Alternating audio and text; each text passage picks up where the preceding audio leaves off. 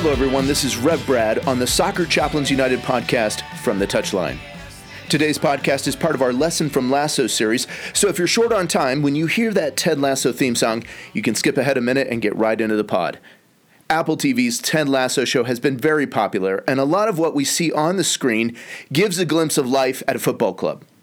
Being around a professional team for some 25 years, I thought I would offer a chaplain's perspective on some of what we see in each episode. There are some great lessons to be learned, whether you're a person of faith or not. You might be an athlete, a coach, or simply a fan of the beautiful game. I think you're going to find a lot of clever and creative wisdom in this series. Thanks for joining us today. Here we go with another lesson from Ted Lasso. He's found the space, and he's found the back of the net. Just a little off foot, thinking he's going to go far post. Not strong enough with his right hand. Whips that one in. Far post, almost made him ends, and they have. He has the hat-trick. The second in his career. The third of the night. The hat-trick hero. Talked about you're not going to be able to sustain that kind of pressure. To the corner. Goes towards the near post. And you're on the angle. And what a goal! What a goal! There's another issue that's been brewing in episode 9 of season 1, and today I've entitled this lesson from Lasso, Tough Talks.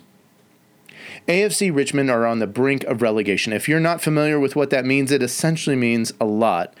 For fans and players of European football soccer, to be relegated means your club goes down to a lower division. It's like a punishment for not doing well in the league.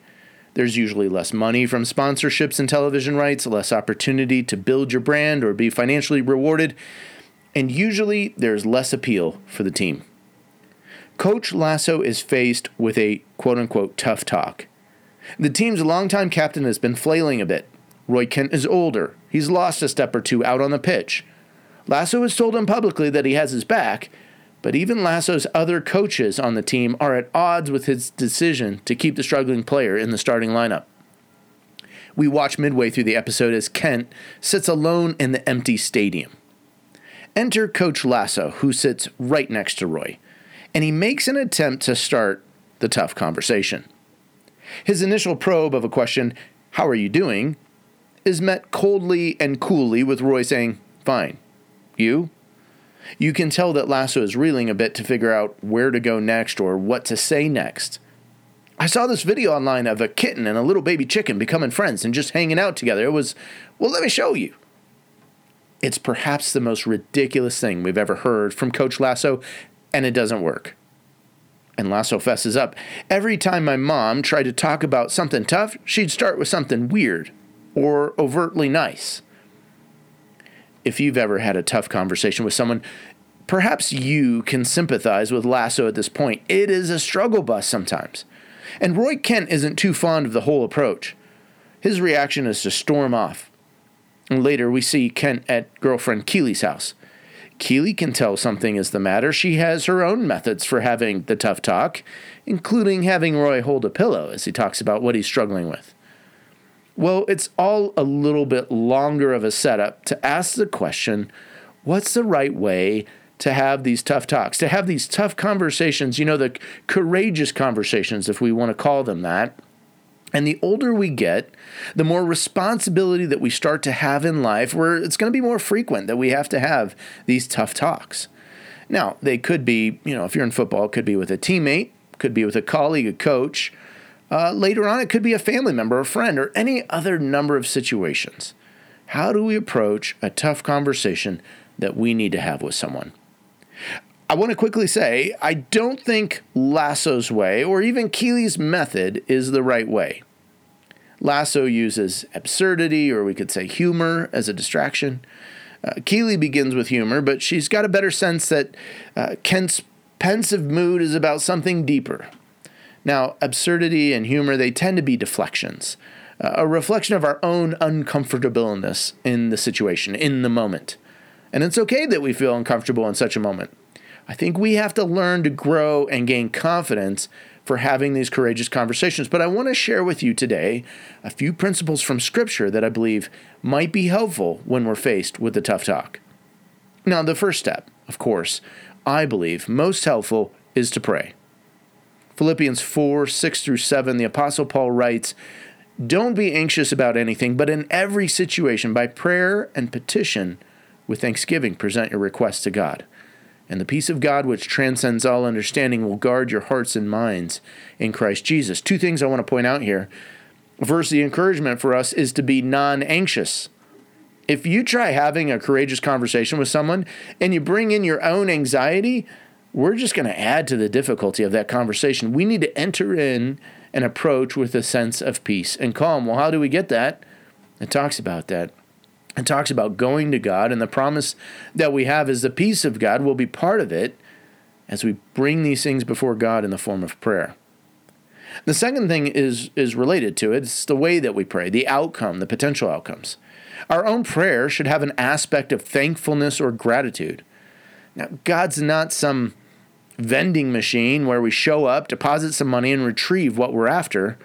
There's a relational, not transactional thing that happens between us and God. And I think we have to model that for the people that we enter into these conversations with. If we want to be good with people in the tough talk moments of life, we need to make sure our relationship with God is in order.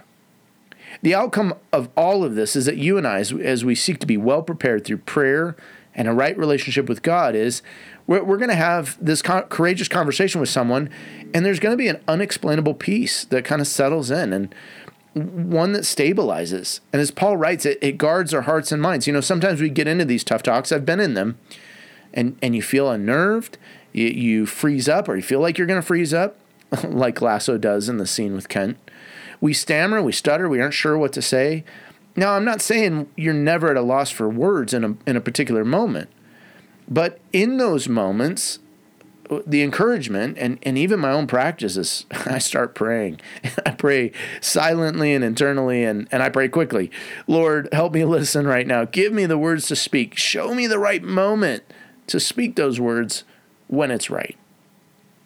Well, another principle I want to share from Scripture that I believe helpful when we're faced with these tough talks is to use some of the form and function from Matthew 18. Now, Matthew 18, chapter 18 in the Gospel of Matthew, is about someone who sins against us or hurts us.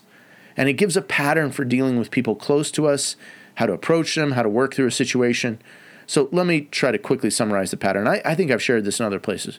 First step, approach them alone. Lasso does this. He goes to Kent, right? He tries to talk with him.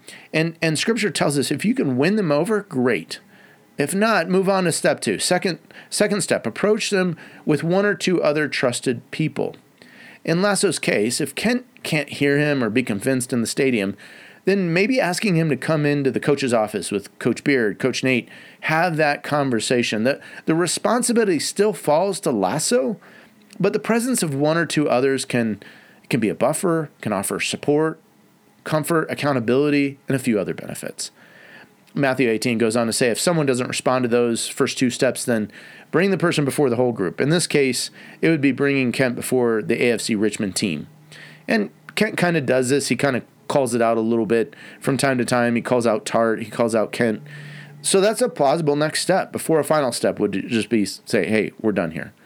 So I know I've gone on. I've been a bit longer in this lesson from Lasso. But friends, I really feel like the Bible gives us practical ways for handling these tough talks, these courageous conversations. And there's more wisdom to be found in the pages of God's Word. I've just shared two things that I think might bring a little bit of insight and guidance into the tough conversations that you need to have. Remember that the next time you're faced with a tough talk, let me encourage you, the videos about kittens and little baby chickens isn't going to help move the needle. Make prayer a priority. Make sure that you create an environment and you have the support needed for those tough conversations with others in life. Make sure that you're in right relationship with God, and He'll give you that peace. He'll help you as we walk well with God, He'll help us walk together right in relationship with others, and help to have these conversations and win people over and win them to see maybe a better or a good point of view, a better direction for going. Well, thanks for listening to this lesson from Ted Lasso. This is Reb Brad coming to you from the Touchline.